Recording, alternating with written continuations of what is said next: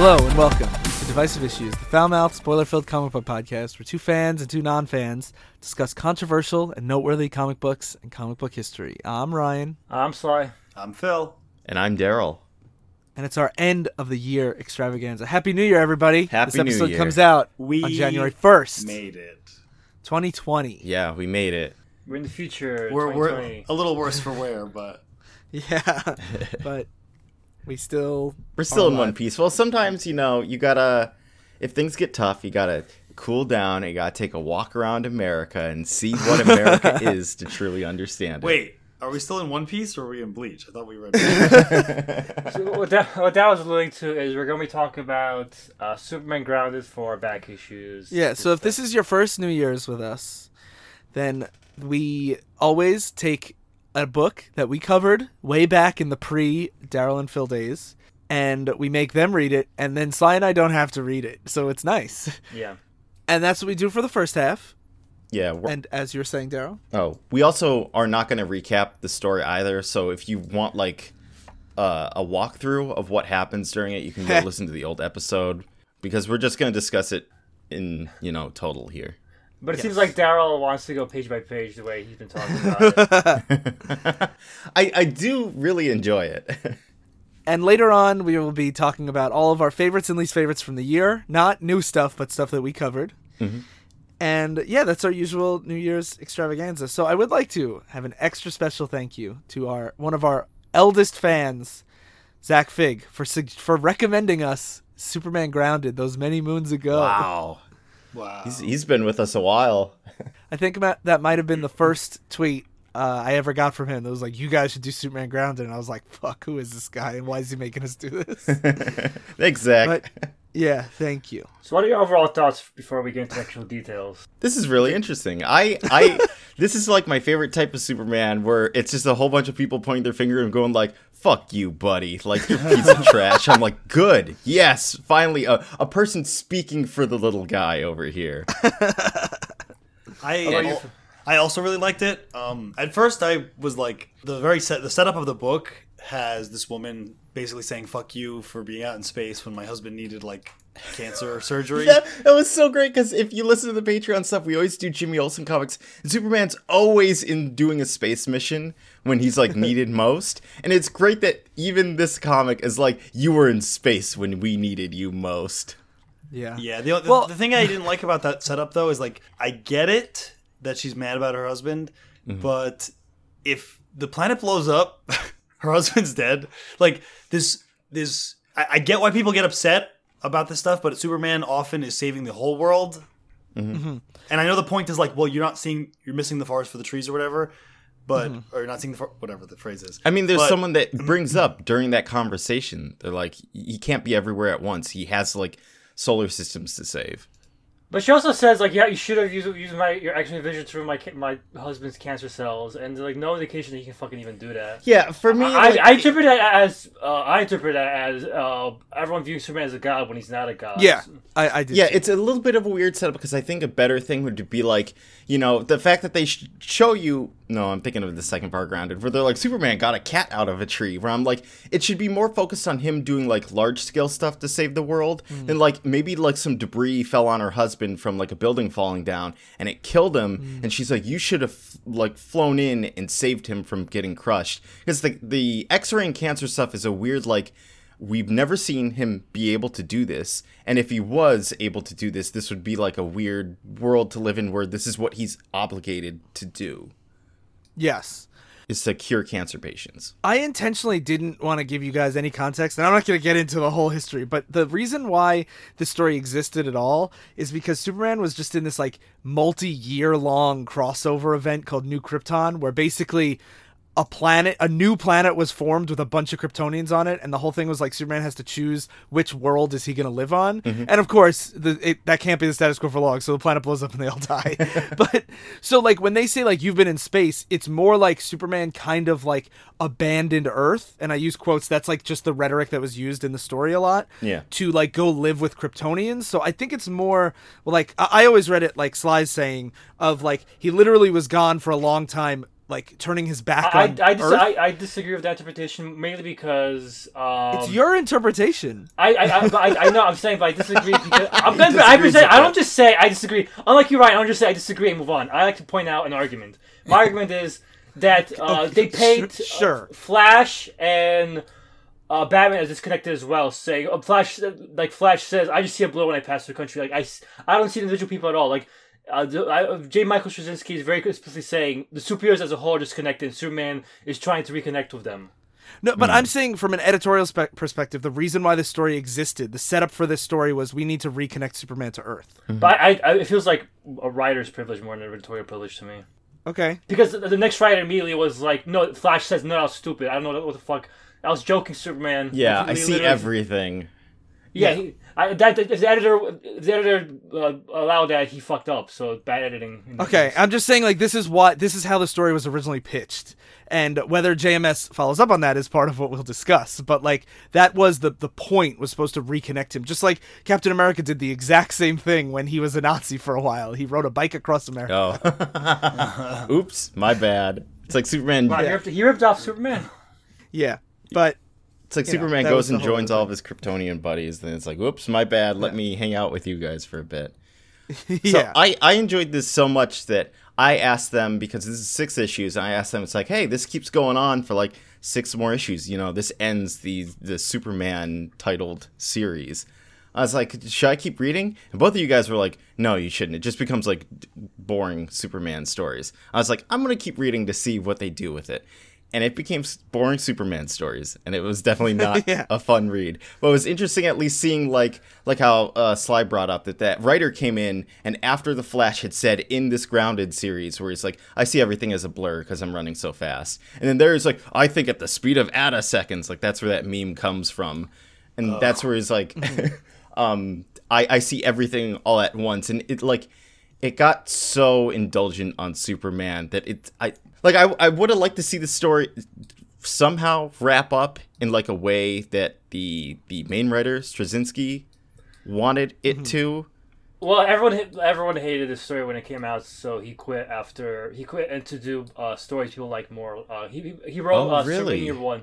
Me and Ryan. And he wrote the Superman Earth 1 graphic novels that are more of the like human type Superman, but I think in a way that is more accessible and successful. It's interesting that Daryl points out the people shitting on Superman, because for me, this comic is Superman being condescending to everyone, and the underlying theme that Superman's right along. So I don't take pleasure in people being wrong as Superman when he's being condescending prick. Well, I described it as like a Socratic dialogue where he's like Socrates going around talking to everyone, and everyone that has complaints against him, he like shoots questions back at them to be like, but isn't this the right thing to do? Like there was one exchange he had with a guy in the street. Yeah, specifically the guy who's walking his dog. And he's like, you should be saving the world right now. You shouldn't be walking. And he talks about the Thoreau quote. Thoreau was in jail for civil disobedience. And then someone came to get him out and said, what are you doing in there? And he said, Thoreau says, no, what are you doing out there? And he's like, hey, if I'm in the hero box and you're not, I'm asking you, what are you doing out there to save to help people? Mm-hmm. All right, so please explain to me what it has to do with him walking around on foot and him talking to this guy with a dog. I did not fucking get that. It's him defending him being like I don't know, actually. Like that was one that stumped me when I read it too. Everything you guys are saying about him walking around America, when I read the story, I was excited to read because it sounds good on paper, but it's so obtuse and like it goes nowhere. Even before it actually went nowhere, it was going nowhere. What's the point of this fucking story? For me, I like it going nowhere because it's kind of like a slice of life. It's like different people of different walks of life interacting with Superman, telling them they're either being like nice to him and feeding him at a diner, or they're like they miss him when they're just like asleep on the street. It's like it's a story about the people around Superman, not necessarily like what is this doing for him himself, which is why I enjoyed it. It's like him actually taking a second to look at what people live like and to see what life is like in actuality instead of just if I'm flying around. Again, on paper it sounds great. The problem is Superman's way too preachy for that to work. And every single page he's always making speeches about something. And that gets into Superman that Daryl claims he doesn't like all the time, where so he's judgmental and just preachy and just a bit goody two shoes. Where I like Superman like we did in the Christmas special last year, where he just wants to sit and listen to you. And he does that in like one story here. But he still does when they're in a suicide situation, this person committing suicide. Yeah. He wants to sit and talk for her, but he's still something douchey. He destroys the police's equipment just because the person doesn't want a spotlight on her. He could have just told the police, "Hey, can you shove a spotlight?" No, he destroys their equipment. To me, that was one of those things where it's like the more realistic situations, he would fly down like super fast and like turn it off or something. Him using laser eyes was definitely like a writing decision to be like, look how like he takes advantage of the situation, or he takes like control of the situation, which was a big thing. Go ahead, Ryan. No, I just about that scene real quick. I know I mentioned this last time, but I have to mention again. That whole entire suicide scene is done way better in 2 pages in Grant Morrison's All-Star Superman, which came out earlier. So it's just like it's every time I see the scene, I'm like, I understand what this is going for, but like we already have the scene better somewhere else. I think the Christmas special we did last year did it better too, but I don't want to do comparisons like that. No, but I think that's fair. But like that the suicide scene is so explicitly like the same thing. But that doesn't mean it doesn't work. I think it works fine for what. I don't know. I think it's all right. But like Daryl was saying, and I interrupted you, Daryl. Sorry. There's still like nuances of it that I think are weird that don't play as well. But it's one of those things when we talk about comics where, like when we did Batman Cacophony or Whiting Gyre, what the fuck was the good one? I think Whiting Gyre. We were like, this is like the typical Batman retiring story, and Phil, it was really novel to Phil, but for us, it was more standard. Yeah, I still think this is done one of the best scenes in the whole entire comic, but it does feel very similar to other scenes that are like this. One of the other things about this too that like struck me, the thing is like I really enjoyed it, but I didn't really enjoy it. Like this is like a must read, everyone has to read it. It's more like seeing how the writer interprets Superman, like how Sly said that he comes off as very condescending. I'm like, oh, that's interesting that he's making him this way. And it's also like such a strangely conservative book when I was reading this. Definitely. Where it's like there's a whole thing about like illegal actual aliens in this planet in a neighborhood, and Superman's like, you got to get back. You got to do something, otherwise I'm going to like out you. Like you have to be contributing with your culture to ours. Yeah, it's very weird. So that brings up a good point. So this is supposed to be the same Superman from Death of Superman, Infinite Crisis, and all those stories. This was the last story with that Superman in his original universe. Does it feel like the same Superman? I mean, I don't know who Superman is, so I can't. No, but you read Infinite Crisis, you read Death and Superman, you've read all these stories. Like, does this feel true to that character to you? I mean, it's kind of like the same thing with Tom King, where it's like no Tom King character kind of feels like that character. It just feels like Tom King writing through them. It's like seeing this writer, it kind of just felt like his spin on Superman. I know, but that's why my point is, because that's what I hate. That's why I hate stories like this, and I hate Tom King's writing, because you're supposed to at least try to make him feel like the same character. I don't think what makes him feel so different to you?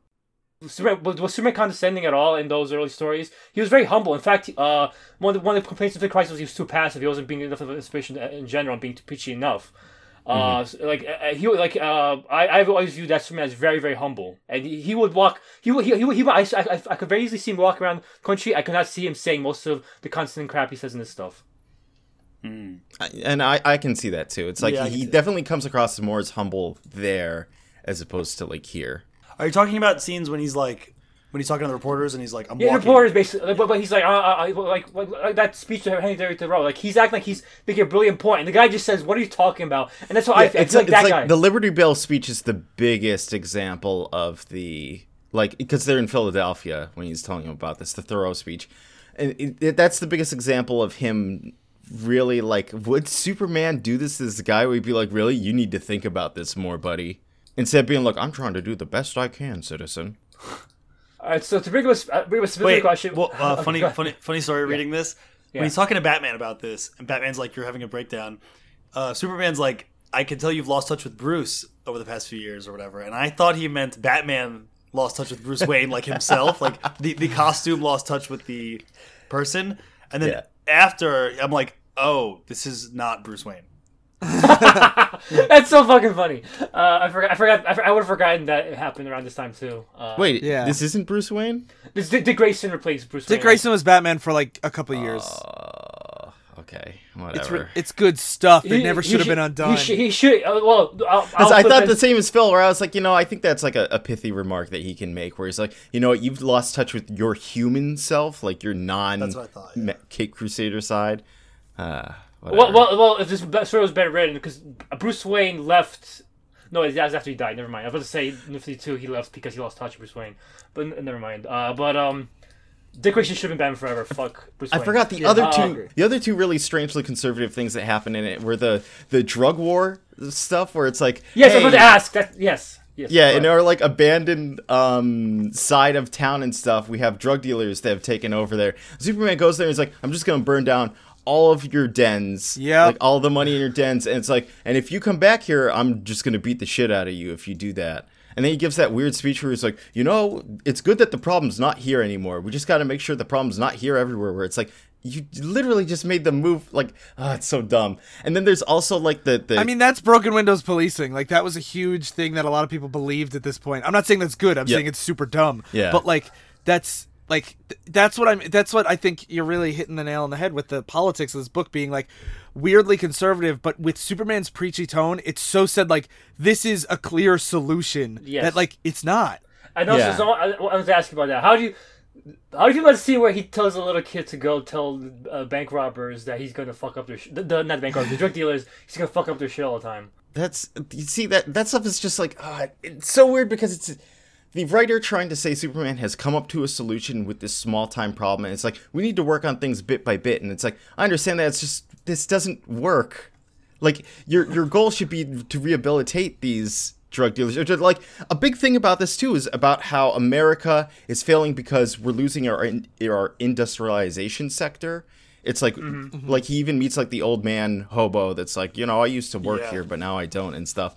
And it seems like the answer is that you need to find jobs for these people. It's like, that's why these kids have turned to drug dealing and crime, is that they don't have like good communities and they don't have good job opportunities. But instead it's just like, just don't do it. I'm like, well, like most conservative social critiques, they only attack the symptoms and never attack the system. But also, what can Superman do about that? Yeah, but if the point of the story, that's what we're complaining about. They make it seem like he found a solution with the way he talks and the way he's acting. And there's plenty of like, if the point of the story is exploring what can Superman do to fix these solutions, him not being able to fix them is also a valid part of the story. But this goes deeper than a guy with laser eyes that can like solve your problem. There's a story in the 2000s that like, and the reason why I keep bringing up other Superman stories, like Sly said, I don't want to keep just comparing it to everything, but like, it's when you're exploring these concepts, there's a Batman story where Gotham is completely shut out from the rest of the world and is basically just like this earthquake-ridden wasteland. And Superman comes and he's like, I'll save the day. And Batman's like, that's not like, are you going to rebuild our entire infrastructure? Are you going to like feed everybody for years? No, you can't help. And like the story resolves with Superman basically being like, I don't know what to do to help these people. Mm-hmm. And if you're going to have him like reconnect with America and walk across America, that could be a valid and powerful point to make in the story. But the point that JMS makes is Superman, he fixed the problem. He sent these kids to go fight these drug dealers. And Sly, looking at this panel, I did not realize that he actually tells a little child to give these drug dealers a message. That is, like, it's supposed to be, like, nice because this kid's, like, offering him candy. It's like, here, it's like, hey, I saved your, like, town. Can you do something for me? But it's like, that wouldn't work at all. I thought that too when I saw that. At first I was like, maybe it's like, if you've seen like The Wire, a lot of times these gangs have like young kid like runners or whatever. Mm-hmm. And I was like, maybe this kid's part of the gang and he's telling. I don't think the story has that much knowledge of actual drug culture, or gang culture. And the kid's obviously not part of because he's offering candy. He's not. Like, a candy, you just fell for his cover, Phil. And the last like super conservative thing was at the end of the story with the dad that beats his wife and his son, and it was just such a bizarre thing where like Superman saves his kid, then he gives him like, here's my private phone number, call me again. And no, wait, call me every day, and if you don't call me, I'll go beat the shit out of your dad, which is just the most bizarre thing, too. Yeah. Where it's like, is Superman gonna personally police 1 million families to make sure that their abusive dads don't return? Yeah. It's such like an effective story of this kid loving and adoring Superman, looking up to him and wanting him in like a moment of crisis where it's like this could have turned into something like inspirational, but instead it's Superman's like, I'll be your personal bodyguard, but only because you like if you miss a call, I'll know your dad did something to you. And it's not like there's no reason why I don't like the story, because there's always issues in this world, and it'd be such a powerful story if it was like, wow, like how do we solve like fucking like domestic abuse and stuff like that, like that's like an all-encompassing problem of society. But like they try to give it like a sense of like closure and satisfaction, instead of being like, I'm doing what I can, like I'm trying to solve this problem, but it's a problem for society. But no, it's like I solved it. This is great. I fixed this problem. Yeah, it gets back to what you said about like Superman being like a different type of Superman here, where it's like he never did like the proactive like, I'm gonna like check up on you, and if you're not doing well, like there will be consequences, he tells them. It's always like you put someone away in jail or you stop them, and Superman's like, that's good enough for now. Rather than like, I'm gonna need to check up on you to make sure you're not like parole officer Superman. It's so weird. But like at the same time, maybe it's like he's not fixing this problem for everyone, but he's fixing it for this kid. Like that's the thing, is like he's like the same thing with the woman with her husband. Like he fixed it. He's seeing he's helping the little people individually, where in the past he just ignores that. Well, that's why I would like it, like, maybe without the ending on, like, I'm going to be your personal bodyguard from now on. Instead, it's just, like, you saved this kid, and then maybe you tell him something inspiring so that he grows up, like, stronger so he can defend his mom or something. Because, like, if the point of the story is to stop Superman from being a god figure, him just being like, I'm always watching over you is not a good resolution. I didn't reread this or rewatch or re-listen to our whole episode because I'm fucking lazy. So I remember him doing that constantly throughout the story too, being like, call me if something changes here or whatever. And like that also made me not like the story, because there's no way he's keeping tabs on all these people he's meeting in the story. Like there's no humanly possible way unless they're trying to establish him as a god figure. I think that he's the only one who he says, I'm going to call you all the time. No, he doesn't say like the drugs, like the drug people come back, I'll fuck them it's up just again. the drug dealer and it's the kid with the abusive father. It's like those are both the things where it's like, I'm going to personally take over if they decide to return or do something bad again. Which to me is like, it's such a stupid setup too, because at the very beginning it starts with Superman, you weren't here to help me and now my husband's dead. And now he's like, I will be here to help you. Where it's like, you don't know the next time you're going to have a space mission or you're going to be lost in time or there's a crisis. Like there's such weird solutions that don't make sense even within the bounds of the story. He's also not setting up a system where he will be there to stop the bad thing from happening. It's if the bad thing happens again, I'll go beat somebody up. So like, I think if this kid gets abused or killed, or the drug dealers kill somebody, then he'll just come and clean it up. I think the idea is this is the prevention. The threat of violence against the dad. If you know Superman will kick your ass, you have prevented it kind of, because now. Like harsh punishment doesn't deter crime. Yeah, it really doesn't. He's just gonna assume he's gonna get away with it and like find a way to keep his son's mouth shut at some point and just beat the shit out of him more. I don't know. When was this? Like 2009? Maybe I'm just way too grounded in all like the data that's come out since then. Yeah. Whereas, like, I guess at this time period, this was these were a lot of policies that people were really pushing. So maybe. No, but that's a problem with. There's a reason. Like we the story I feel like is clearly trying to go for. There's a Green Lantern, Green Arrow story we talk about all the times with Dennis O'Neil and Neil Adams, where they go across America and see all the problems inside society. But a lot of them is like, wow, these are very complex issues, and this is not a black and white world like we once saw. While here, it's suggesting a conservative, slanted solution to these, including like more punishment, stuff like that. Yeah. So like, and that's why the story didn't get received as well. But why? And this is like a recurring trend, because you see a lot of people trying to make stories like that original '70s story.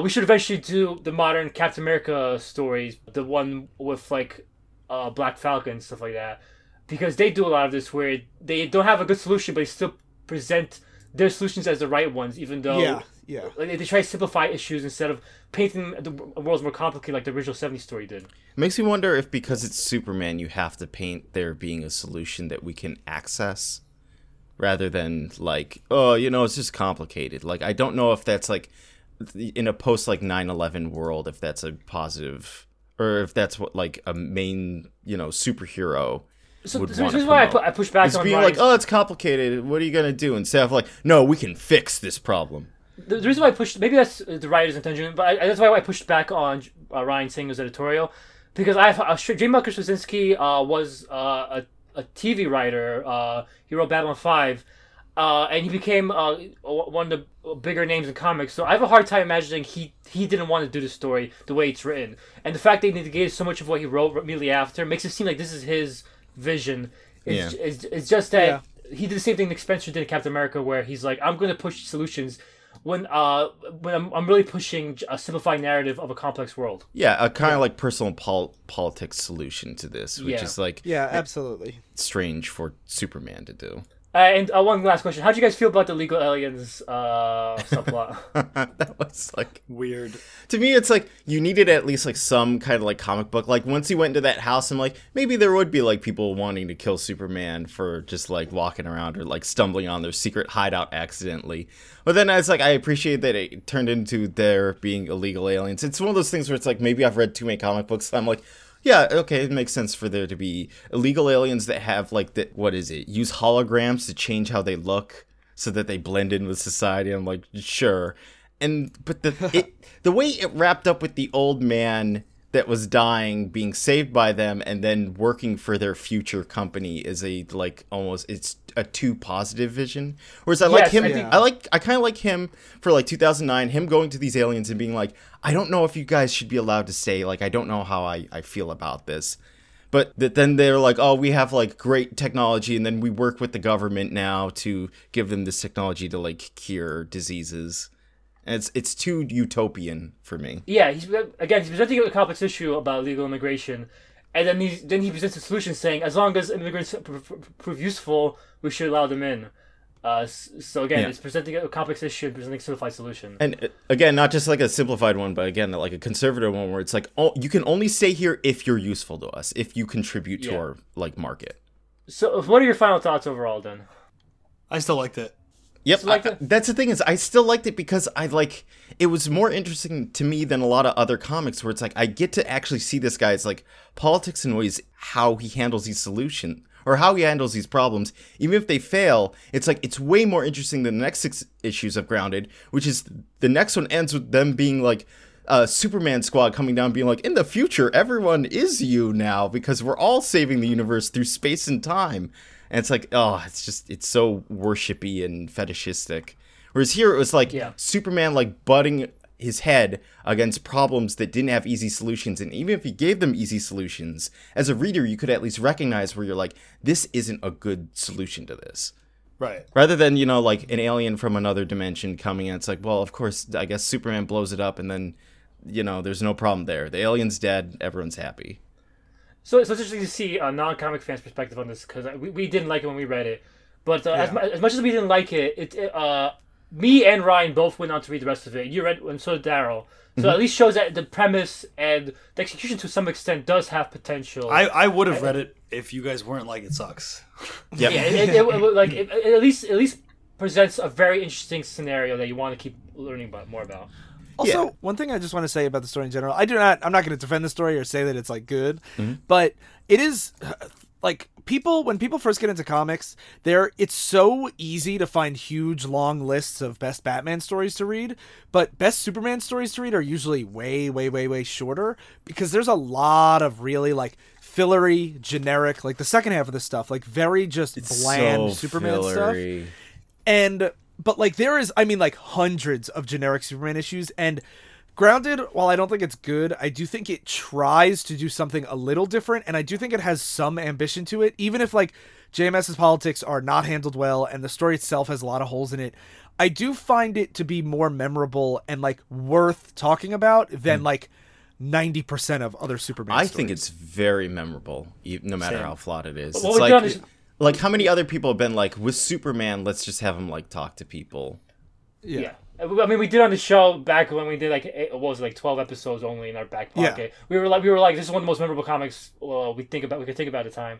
So clearly it stood out to us, even if we didn't like it. And I think it's something that is like worth revisiting and looking at because like when we compare it to other like political heartland America stories that comics have done, why doesn't this one hold up well? And like especially, I was wrong when I said 2009. It's 2010, 2011.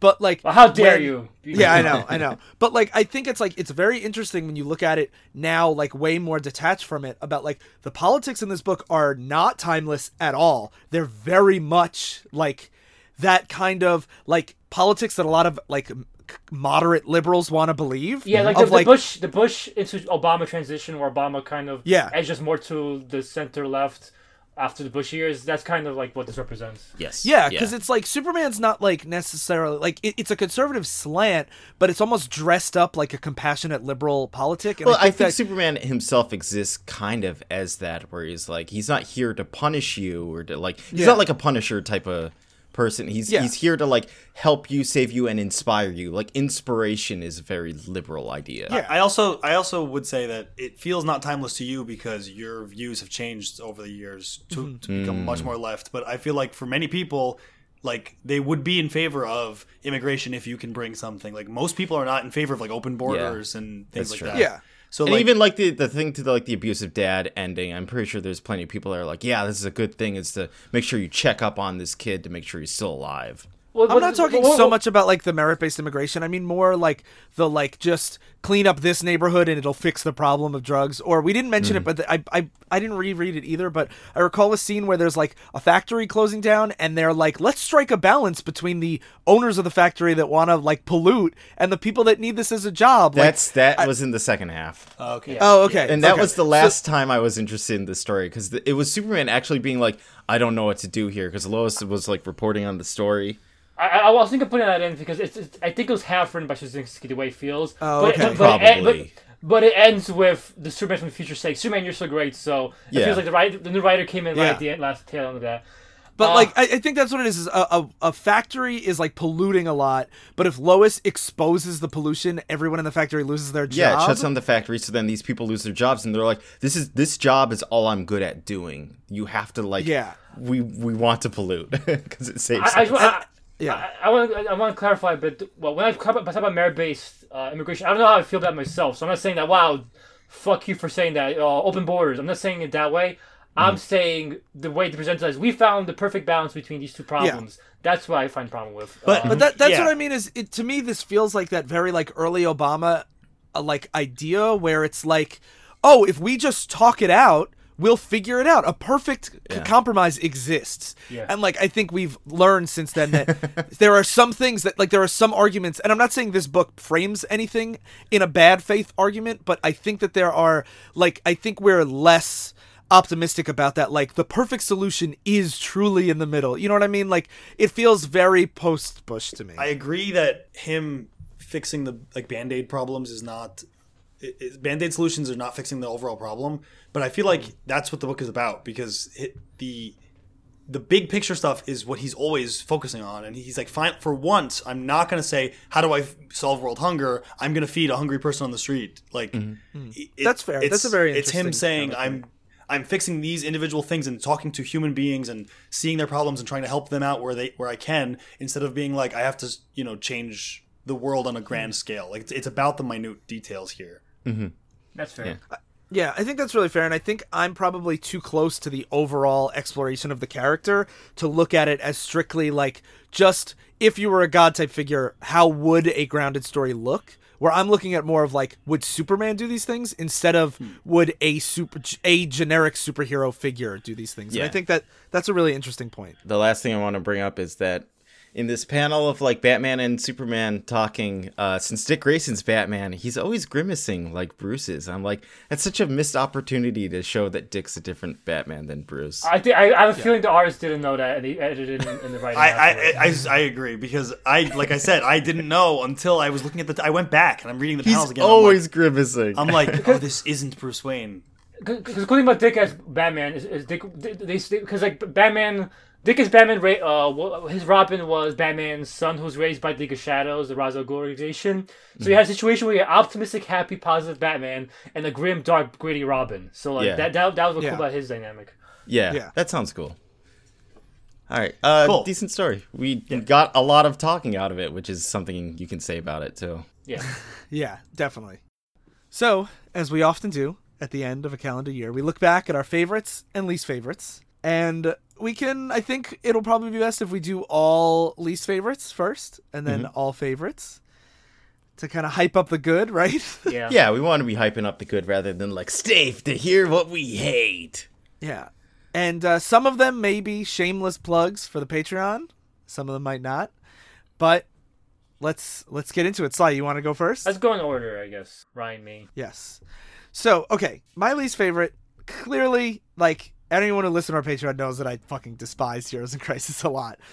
But I have to say that my least favorite really had to be the tail end of Bleach. I'm sorry, Daryl. Are you really Wow. going to put Bleach below Heroes in Crisis? And below Ultimate That's 3 crazy. even. Wow. Like, Here's the thing. The reason why, this is why, is because I feel like I want to pick something that we did on the main feed show to talk about. Mm-hmm. And Ultimates 3... 3? Ultimates 3 was 5 issues. It took me 23 minutes to read. There's a lot of And- text in Ultimates 3. Bleach was mostly just like That's true. people That's yelling true. at each other. That's true. The thing is, I think it's also because, like, Ultimates 3, it's like latter day Jeff Loeb, and like Heroes in Crisis was Tom King. Like, I kind of knew that there was, like, after the first issue of Heroes in Crisis, I didn't really have many expectations, but because I enjoyed the first half of Bleach so much, I was just like so disheartened by the hundreds and hundreds of pages of like, why is this so not the same as what it was before? You know what I mean? Like, I think like Ultimate 3, I had no expectations whatsoever. Yeah, and I feel like if you read something mediocre to bad, but you read like hundreds of pages of it, whereas like Ultimates 3 Yeah. was over, like it's over Yeah. by the time you finish Like- it. You're like, oh, that was, what a mess. Ultimate 3 is clearly worse. Like, I'm not going to say Bleach is worse than Ultimate Right, 3 by because we're any doing means. favorite and least favorite, not Yeah. necessarily. Yeah. But Bleach, I thoroughly loved doing it on the show and going through the whole big saga, especially with you taking the reins and everything. Like, it was great and a fun experience, but like reading it, I was just like, what's going on? And because I didn't care about a lot of the things, I like couldn't tell who any of the characters were by the end. And then when we recorded, I was like, I'll pick it up from Yeah, context clues. From doing the editing the episode, you just drop off in that last episode like entirely. Like you just pop in a couple times with like some sardonic joke or something, and then that's it. I was also sick, which made it worse because I was just like, oh my god. I was like, whenever someone doesn't participate, it's usually because they're just like, Yeah, but like I said, I think it was good for the show, but bad for the soul. that's good tagline for Bleach. But okay, what about you, Sly? I'm gonna go. Here's a Crisis gonna be boring. It's fucking terrible. I will say, people when I shat on Bleach, the final part, people were saying, "Does Sly like anything?" I didn't put it my worst of the year, so fuck all you fans. I'm not the fucking hater on the show. But yeah, Here's the Crisis was way worse to me. Bleach, as much as I hated like the presentation of the final part, I don't think it compares to anything. It's the opposite issue, because Here's the Crisis was great presentation for the most part, but in the underlying beneath that shiny surface, it was just so trash. I don't think it worked. Yeah. Heroes of Crisis was deeply offensive to me, so maybe they're tied. Yeah. Do you feel like that because it was a lot more deeply like offensive than Bleach, which was just kind of like it just gets dumb and up its own ass with its powers? Bleach is, That you're like, oh, whatever. Heroes in Crisis is like taking these characters and continuity you care about and not serving them well. That's a good question, because I don't know if I ever said this on the show, but I should say, I always defend stuff that's ambitious, even if it's flawed. Yeah. I also generally really hate stuff that thinks it's smarter than it actually is. Here's in Crisis thinks it's so fucking smart, it is fucking dumb as shit. Bleach knows it's dumb, and it's fucking happy being dumb. That's why you got so mad at the David Thoreau quote, the Henry. Yes, David Thoreau quote. yeah, that's why I bitched about ground too. That wasn't a joke, like sincerely. That's no, that's I so know pretentious. it makes sense to now too. Where it's like, what was the point of this, Mr. Smarty Pants? No, but because like if it's not even like a writer can't try to be ambitious and try to be smart, but like I hate it when they feel like we nailed it, like, and like the fact that Tom King on this page was saying you should read my book again to get it right, like you read it wrong, I wrote it right, like I'm like no, that's a special salt in the wound. Then I'm like no, you just fuck off, like fuck off. That's me. Not a bad choice. What about you, Phil? Ultimate 3 I think was the worst thing I read this year, but I don't even remember it really. So it obviously like it doesn't trigger like a visceral reaction in me because I blocked it all out. But I remember Heroes in Wolverine cooking Magneto. That's pretty good. DNA seeking bullets. I forgot about that too. I forgot about everything. But Yeah, that was really bad. But Heroes in Crisis... Captain America was Black Panther for no reason.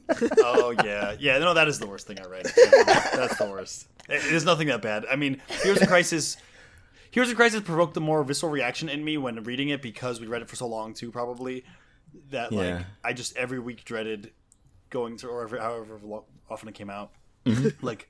Just reading that and being like, oh, Harley Quinn's beating up Flash again, but it's maybe not. Maybe it's all, whatever. I love that you had to read 2 issues every 2 months, and you're like, every week. That's what it felt like. Yeah. But Ultimates probably they're tied. They're both so shitty. They're both so fucking bad. Well, that's nice to hear. I'm not going with any of those choices because I enjoyed, sort of like with Grounded, I enjoyed seeing the failing of Heroes in Crisis. And I thought because it was trying to say something interesting made it more valuable than a lot of other comics which weren't doing interesting things. Mm-hmm. And Ultimates 3 was so terrible that I was like just having such a great time with it. Yeah, it was not good at all, but it's just like it kept spiraling into bad in ways that were profoundly bad, like the whole like Ultron speech about like him and his father, about him hating him. It's so bizarre and bad.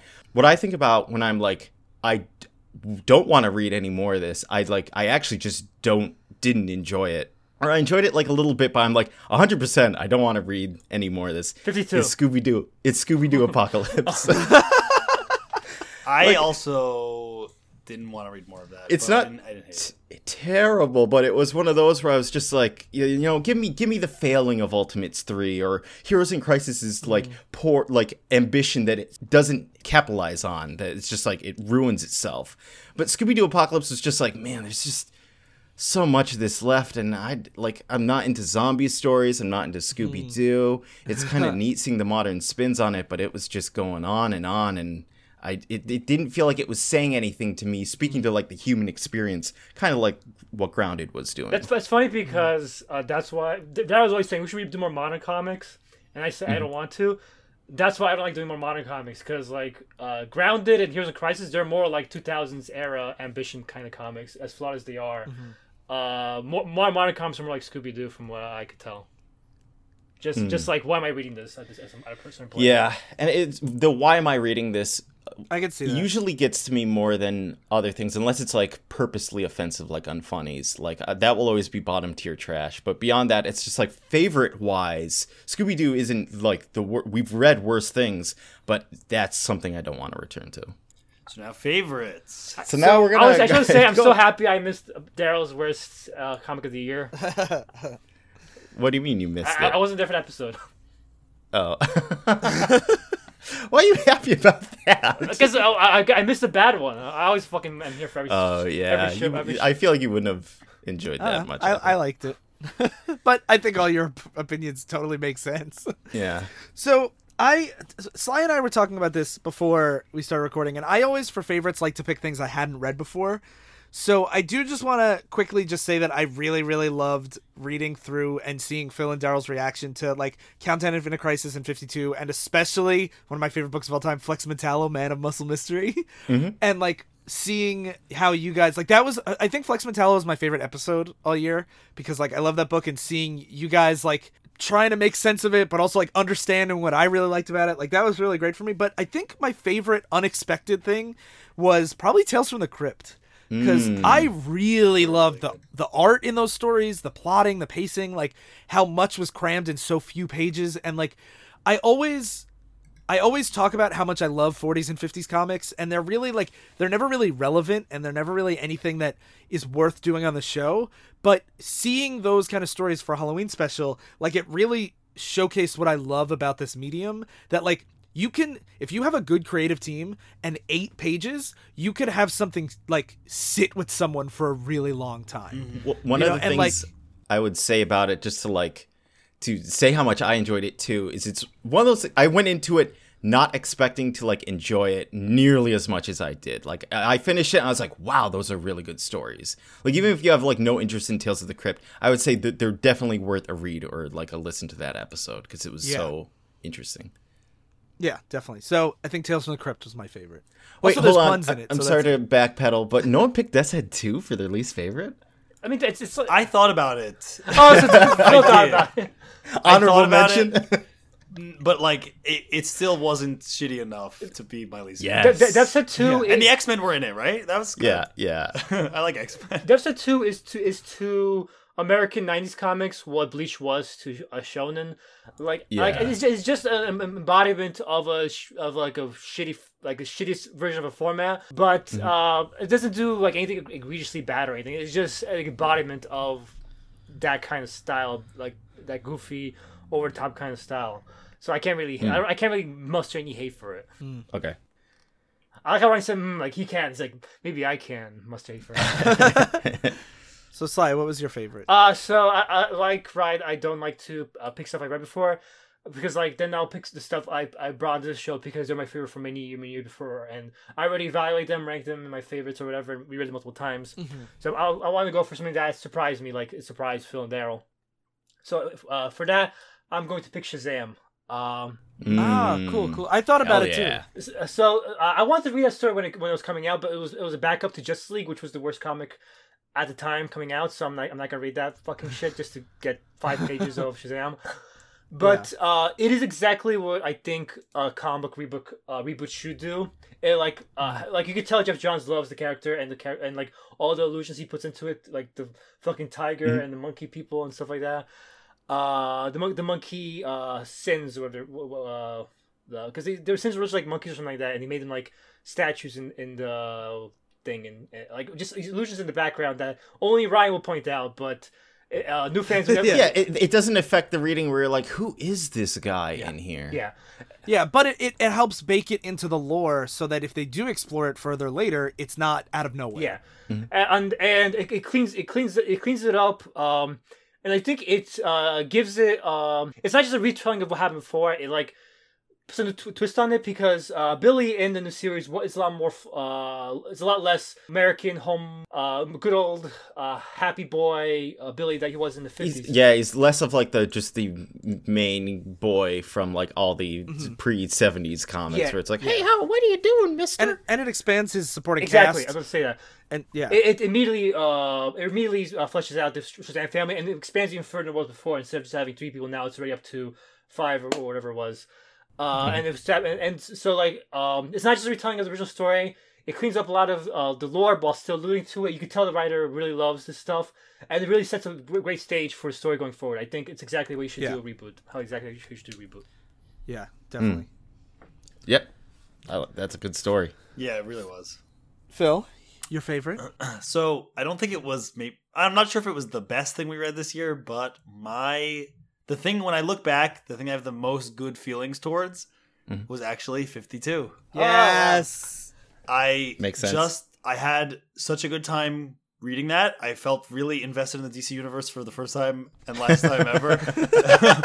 The only time ever. I was so interested to see where it went.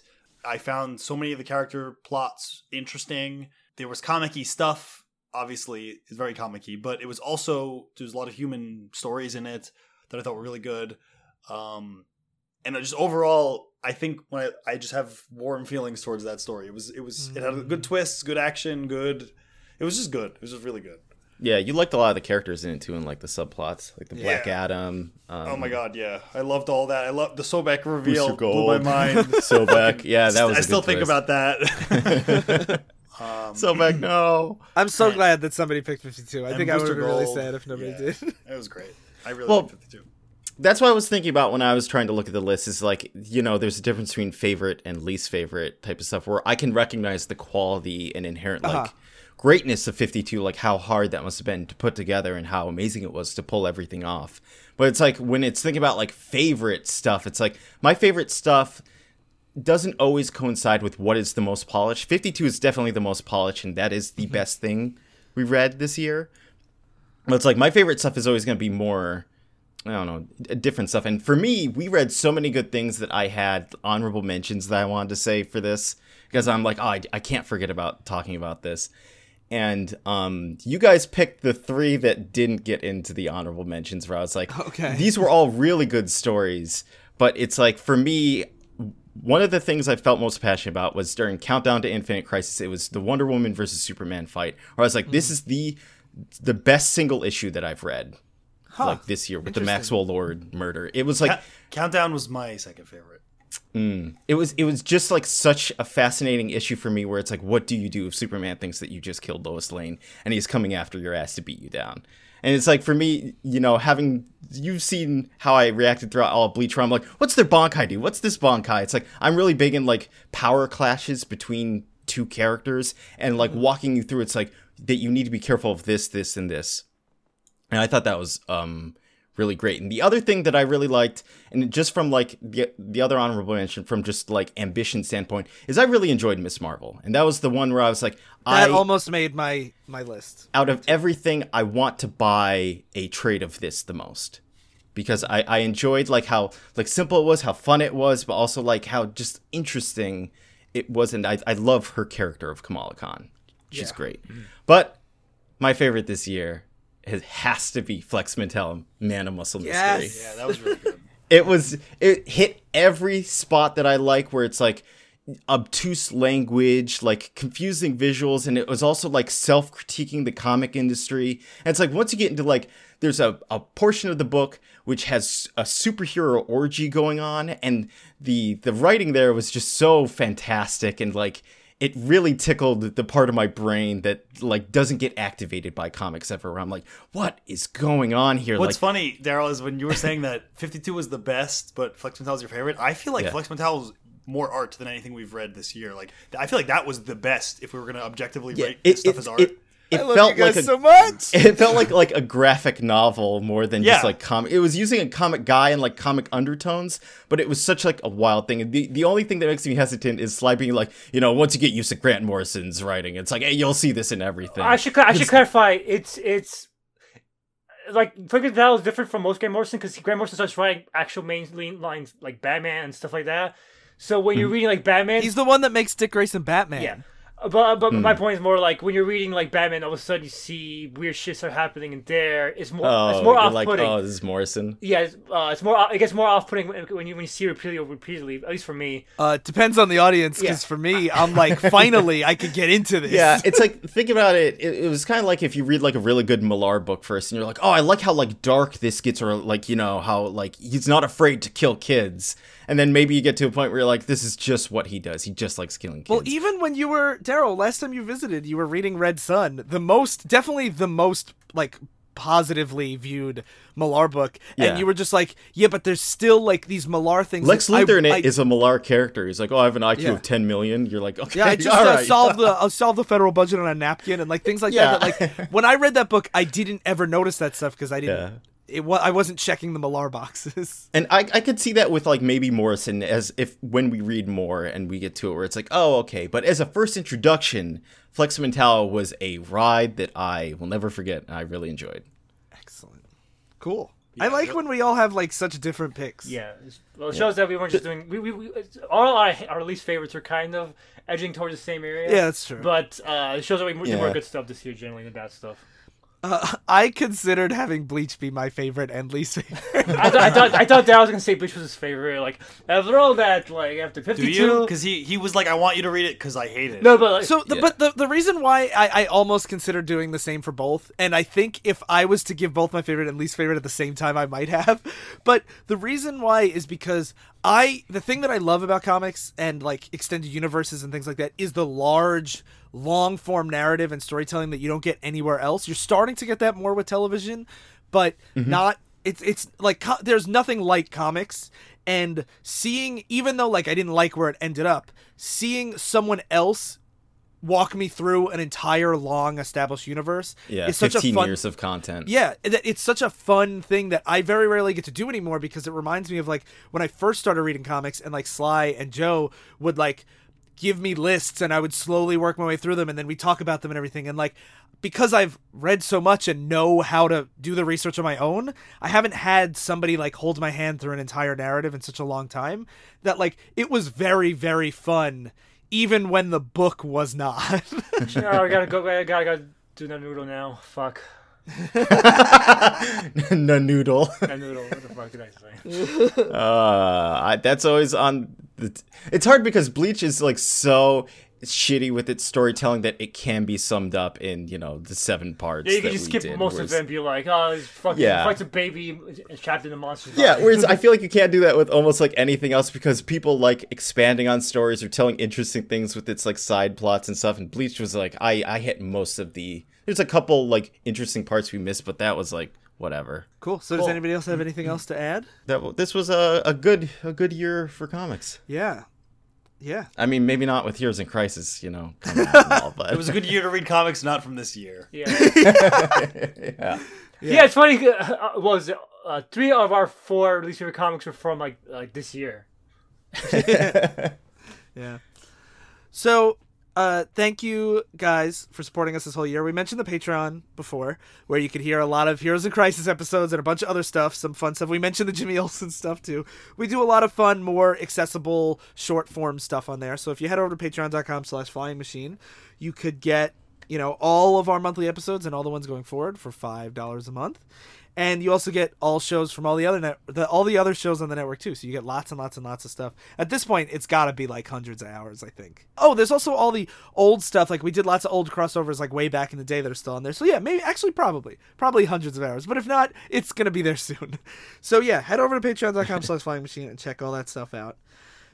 So thank you all for listening to Divisive Issues for the year of 2019.